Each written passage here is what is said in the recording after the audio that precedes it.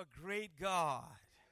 Thank you, Jesus, for all you have done and continue to do for us.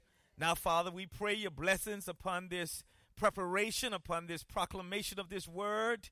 Use it, Father, to your glory and for your honor and for the edification of your people. In Jesus' precious name, amen. Once again, our text for today comes from Psalm 1, and I want to just read several of those verses again that Pastor Harris so eloquently read. Blessed is the man who walks not in the counsel of the ungodly, nor stands in the path of sinners, nor sits in the seat of the scornful, but his delight, his joy, in other words, his enthusiasm, his satisfaction is in the law of the Lord, and in his law he meditates day and night. He shall be like a tree planted by the rivers of water that brings forth its fruit in its season, whose leaf also shall not wither. Whatever he does shall prosper. I want to preach today from the subject, the blessed man. The blessed man. Psalm 1 is one of the most popular psalms in the Bible. We've heard it quoted. Some of us have quoted it. We've become familiar with it. It's a psalm about the two roles of man, a very simple psalm, not complicated to understand. It's about the two roles of man, or as titled in my Bible, the way of righteousness and the end of ungodliness. In actuality, it talks about the blessed man, the blessed person, the blessed dad. The psalm begins with verse 1. Blessed is a man who walks not in the counsel of the ungodly, nor stands in the path of sinners, nor sits in the seat of the scornful. Here the psalmist skillfully draws a word picture of the man, of the husband, of the father, who is careful not to begin walking down the slippery slope of falling under the influence and the affluence of those who reject God. That's what the psalmist is doing. It can be the man, it can be the woman, it can be the child, it can be the husband, the father, but the psalmist is extremely clear as the psalmist paints this very vivid picture of those who need to be careful, of all of us who need to be careful, especially fathers today who need to be careful not to begin walking down that slippery slope of falling under the influence or the affluence of those who reject God. Notice the downward progression. It's a progression. The psalmist skillfully paints a picture of this progression. It begins when a man chooses to walk in darkness. Walking in darkness is a choice, you know. You remember the song that says, walk in the light, the beautiful light. Well, walking in the light is a choice as well as walking in darkness we choose. And so the psalmist begins telling us that this downward spiral in life begins when a man chooses to walk in darkness by taking advice, guidance, counsel, or directions for life from immoral, unethical, unprincipled people who reject the word, the wisdom, and the ways of godliness. That's when the downward spiral begins. It begins for the man, for the Father for the person who chooses to take advice, who chooses to follow the guidance or the directions for their lives, chooses to take that advice from immoral people, from unethical people, unprincipled people, people who reject the word, the wisdom, and the ways of God. And there are many people who fit this category. You listen to them on the news. You listen to them on television, at the movies, at your job. People who outright reject the wisdom, the word, and the ways of our holy God. Psalmist says, avoid that. Avoid that counsel. Now, many of us, as we look back over our lives, will find that often the times when we have gotten ourselves into trouble, the times when we made poor decisions, bad choices, the times when we blew wonderful opportunities, were the direct results of taking somebody's bad advice. Times when we allowed ourselves to be influenced by the wicked and warped decrees and doctrines of tainted thinking people. Think about it. The times when we have made bad decisions, poor choices, things that we live to regret even this day, happen because we allowed the wrong people to get in our heads, to influence us with their wicked and warped decrees, their doctrine, their ways of thinking, their tainted thinking. We allowed it to influence us. So the psalmist holds up a warning sign for all of us on this Father's Day, for young people, for middle-aged people, for older people.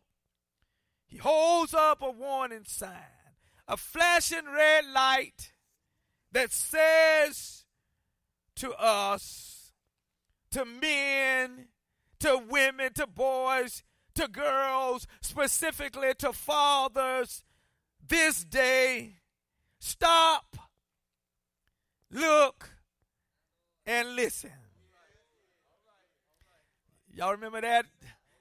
We learned as a child. Our teachers taught us in elementary school, perhaps even in kindergarten, because many of us in those days walked back and forth to school. My wife is amazed that as a kindergartner and as a first grader, I crossed a busy street, Barhamville Road, and walked almost a mile to school alone. And so my caring teachers would say to the class and to me, you stop. You look and you listen before you cross the street. Use your eyes. Y'all remember, don't you? Use your ears and then use your feet. Well, the psalmist is saying stop, look, and listen. Use your eyes, your ears. Make sure that the counsel you receive is coming from the right sources, and then use your feet. The psalmist says, in unquestionable terms, no exceptions, that if you want the joy, the favor, the increase of God poured into your life, and if you desire to reach your full potential, and if you want to be all that God wants you to be, stay away from the counsel, the advice, the directions, the guidance, the philosophies, the ideologies, and even the theologies of those who reject God and cannot see life from his holy perspective. notice verse 1 again, where the psalmist writes, nor stands in the path of sinners.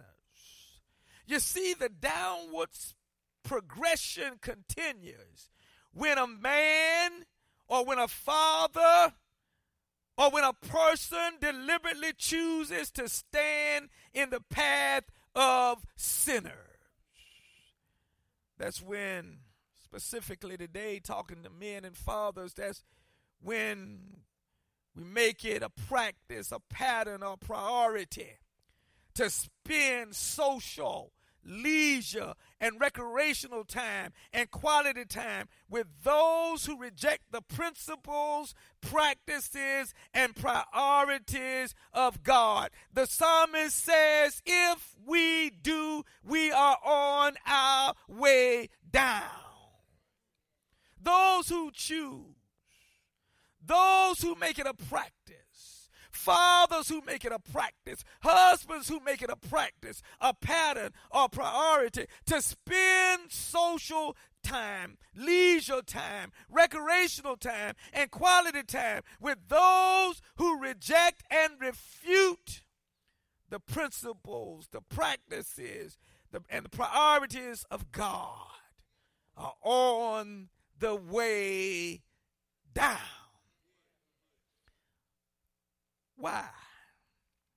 Well, as I thought about reasons that I could share, this thought came to my mind. The thought came to my mind to share one of the best known answers to the question of why, recorded in the annals of biblical history. Why should we not spend quality time, leisure time, social time, recreational time with those who purposely reject God? More specifically, reject our Lord and Savior, Jesus Christ. Why? Paul wrote in 1 Corinthians 15 and 33, don't be deceived. Paul said, don't be deceived, don't be fooled, don't be hoodwinked. Evil company corrupts good character. Did you get that? Evil company corrupts good character. That's why moms and dads tell children, be careful who you partner with, pair up with, buddy up with, choose to hang out with. That's why my grandmother used to always tell me when I grew up, and she said, you be careful who you get in the car with. You know, whoever you get in the car with, they are in the driver's seat. You can yell and scream and protest, but the truth of the matter is you go where the driver takes you. Be careful. For Paul means when he says, don't you be deceived. Don't fool yourself. Evil company, bad company corrupts good character. Be careful, dads, who you hang out with. Be careful, dads, who you bring to your house. Be careful, dad, what you allow yourself and your children to watch on television and at the movies. When our kids were younger, I found myself leading my wife to watch programs that were mature nature, not anything that we would consider X-rated or extremely bad. But I began to say to my children, now you go to your room. And we would watch a program. And then the Spirit of the Lord brought it to my attention. No, if they can't watch it with you, don't you watch it.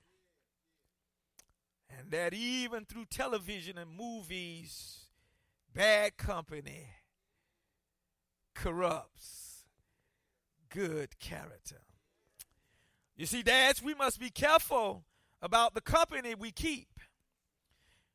All of us must be careful about the company we keep.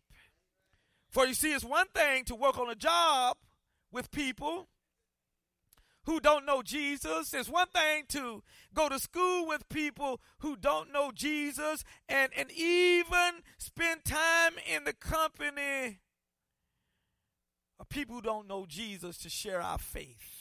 That's one thing. But to casually kick back and enjoy the atmosphere and the environment of those who have no interest in Jesus Christ, no intentions of submitting to the Savior who gave his all for them by suffering and bleeding and dying on Calvary's cross for the penalty of their sins. To hang out with them is a totally different story. Again, the psalmist flashes a neon light of warning like a railroad crossing with signals. Fathers, don't even go there. Look again at verse 1. The psalmist writes, nor sits in the seat of the scornful. The downward progression continues with the picture of one who has gradually had his spiritual senses dulled. His heart has become hardened over time and almost without realizing it. To sit means to receive teaching and instruction from those who have only scorn and ridicule for God and the ways of righteousness. The scornful will have no use for Jesus Christ or his church.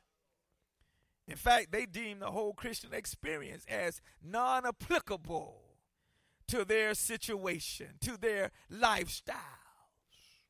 The psalmist says to men and to fathers, to all who are wise and desire to be blessed by God, stay away. Don't become entangled, entrapped, intertwined, influenced by those who reject a holy and righteous God. Psalmist says, when we avoid the slippery slope of partnering with the ungodly, the benefits will be tremendous.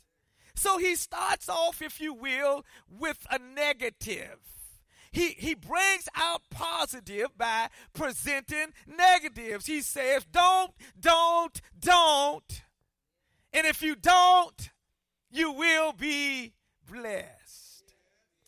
And then he somewhat shifts gears in verse 2, and verse 2 becomes a transitional statement between the don't and those good things that will happen. Verse 2 states, but his delight is in the law of the Lord.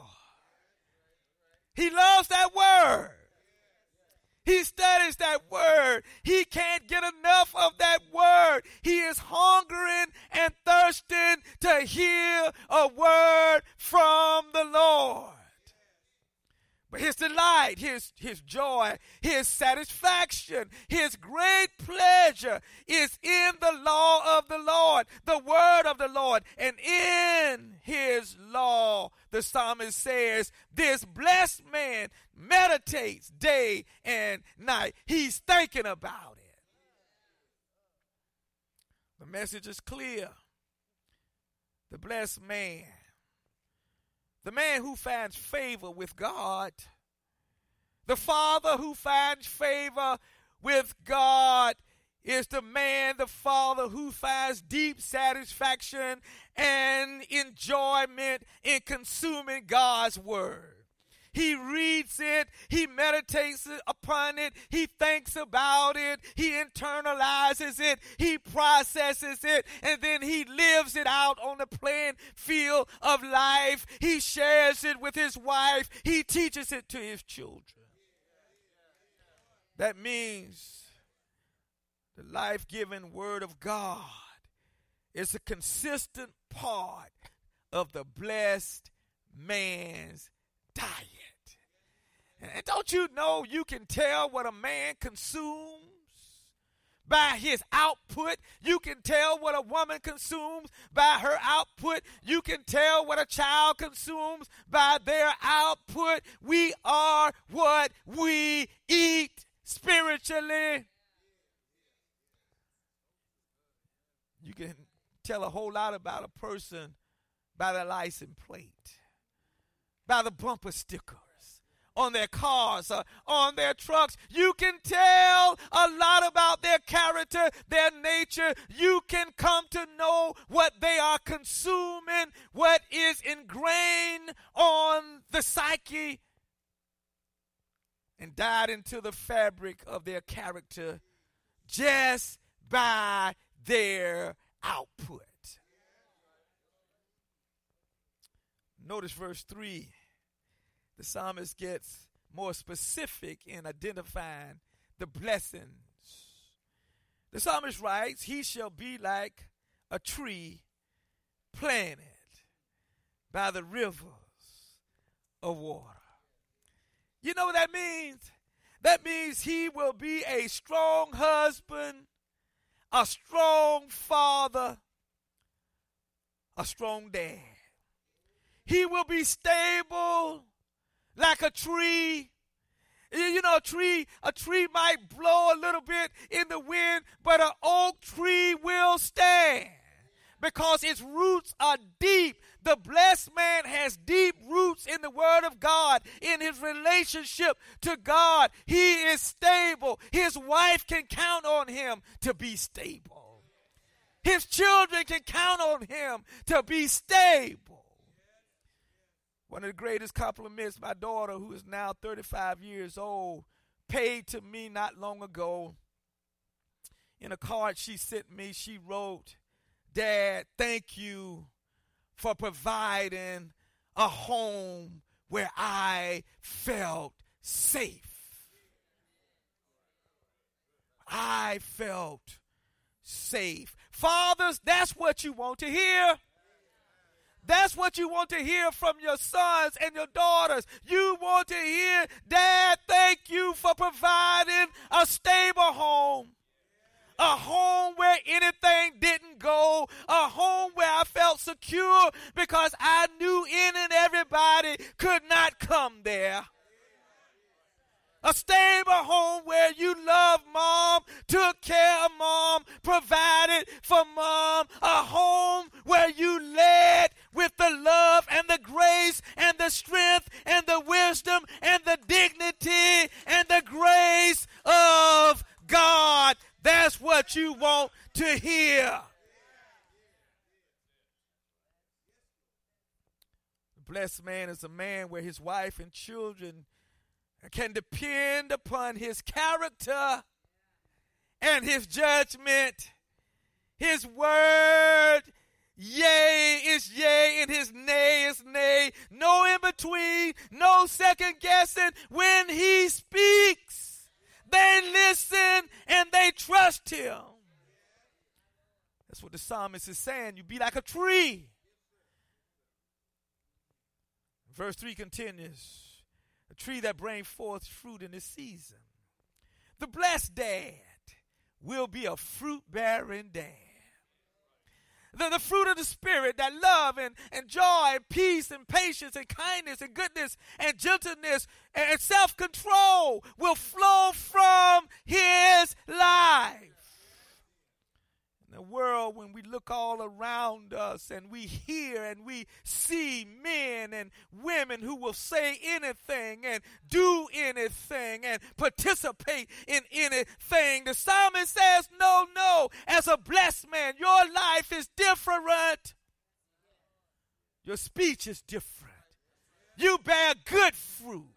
You bear the fruit of righteousness. That's what God is looking for in his church. In a church that's in a world that's turned upside down, people need to see men and fathers living for God, dedicated to God, standing up for God, being the men that God wants them to be. Bless man will fruit in his season.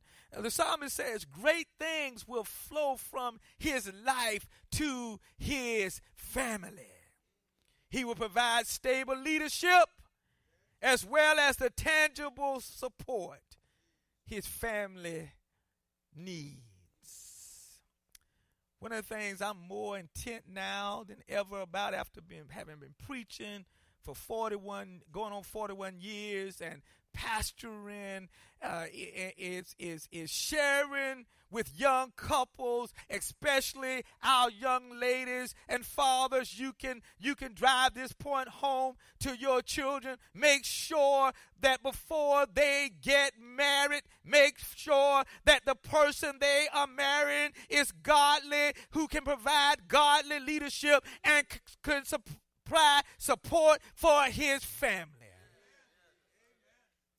How in the world you gonna marry somebody and you only have a home to take them to?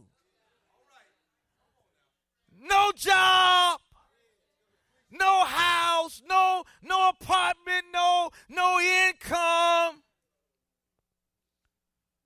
Fathers, guard your daughters. Help them understand that what they want in life is a blessed man. They may not be able to see it, but you help them see it. You need a blessed man, not just a man. You need a blessed man. You need a man that loves the Lord. You need a man that will provide support for you, take care of you, put a roof over your head. Verse 3 concludes, and I love this. Whatever he does shall prosper. Yeah. Whatever he does for the Lord, in the service of the Lord, and whatever he does to help himself grow in the Lord shall prosper. It has no choice. It's got to prosper. Dr. Williams has been teaching Bible study on Wednesday nights in the noontime of Romans 8:28. And a couple weeks ago, she was on this point of Romans 8:28 begins, and we know. And I tell you, my wife, all of South Carolina up there, while she and back, she kept saying, and we know. That all things work together for good for those who love the Lord, those who are called according to his purposes. And one of my favorite sayings, Dr. Williams, about that text is that it's got to happen. It ain't got no choice but to work out for your good. God said it would. So whatever he does shall prosper. It's got to prosper. Brethren, if your hand is in God's hand, it's got to prosper. You trying to take care of your family? It's got to prosper. You trying to live for God? It's got to prosper. You trying to be a holy man? It's got to prosper. If you lose one job, don't worry about it. God says it's got to prosper. He'll give you another one. He'll give you a better one. He'll make a way out of no way. Whatever you do for God, it will prosper. The blessed dad will have the favor of God upon his life. And men, let me tell you something. The favor of God is on your life is better than anything this world can offer. Your money can't beat God's favor. Your job can't beat God's favor. Your car can't beat God's favor. Where you live can't beat God's favor. Your political allegiance and alliance can't beat God's favor. Nothing is more important in life than God's favor. I love the favor of God. I pastor under the favor of God. No way I could have been here and done what God has called me to do without his favor. Brothers and sisters in Christ, there ain't nothing worth more than the favor of God. The Bible says the blessed dad will have the favor of God upon his life. That is, God will prosper him and make him a blessing to his family, to his church, and most of all, his life will bring glory and honor to God. So here's the challenge for all of us. Do you want to be a blessed man, a blessed woman, a blessed person, a blessed child? If so, let us follow the direction of the psalmist. God has spoken. Let the church say, amen.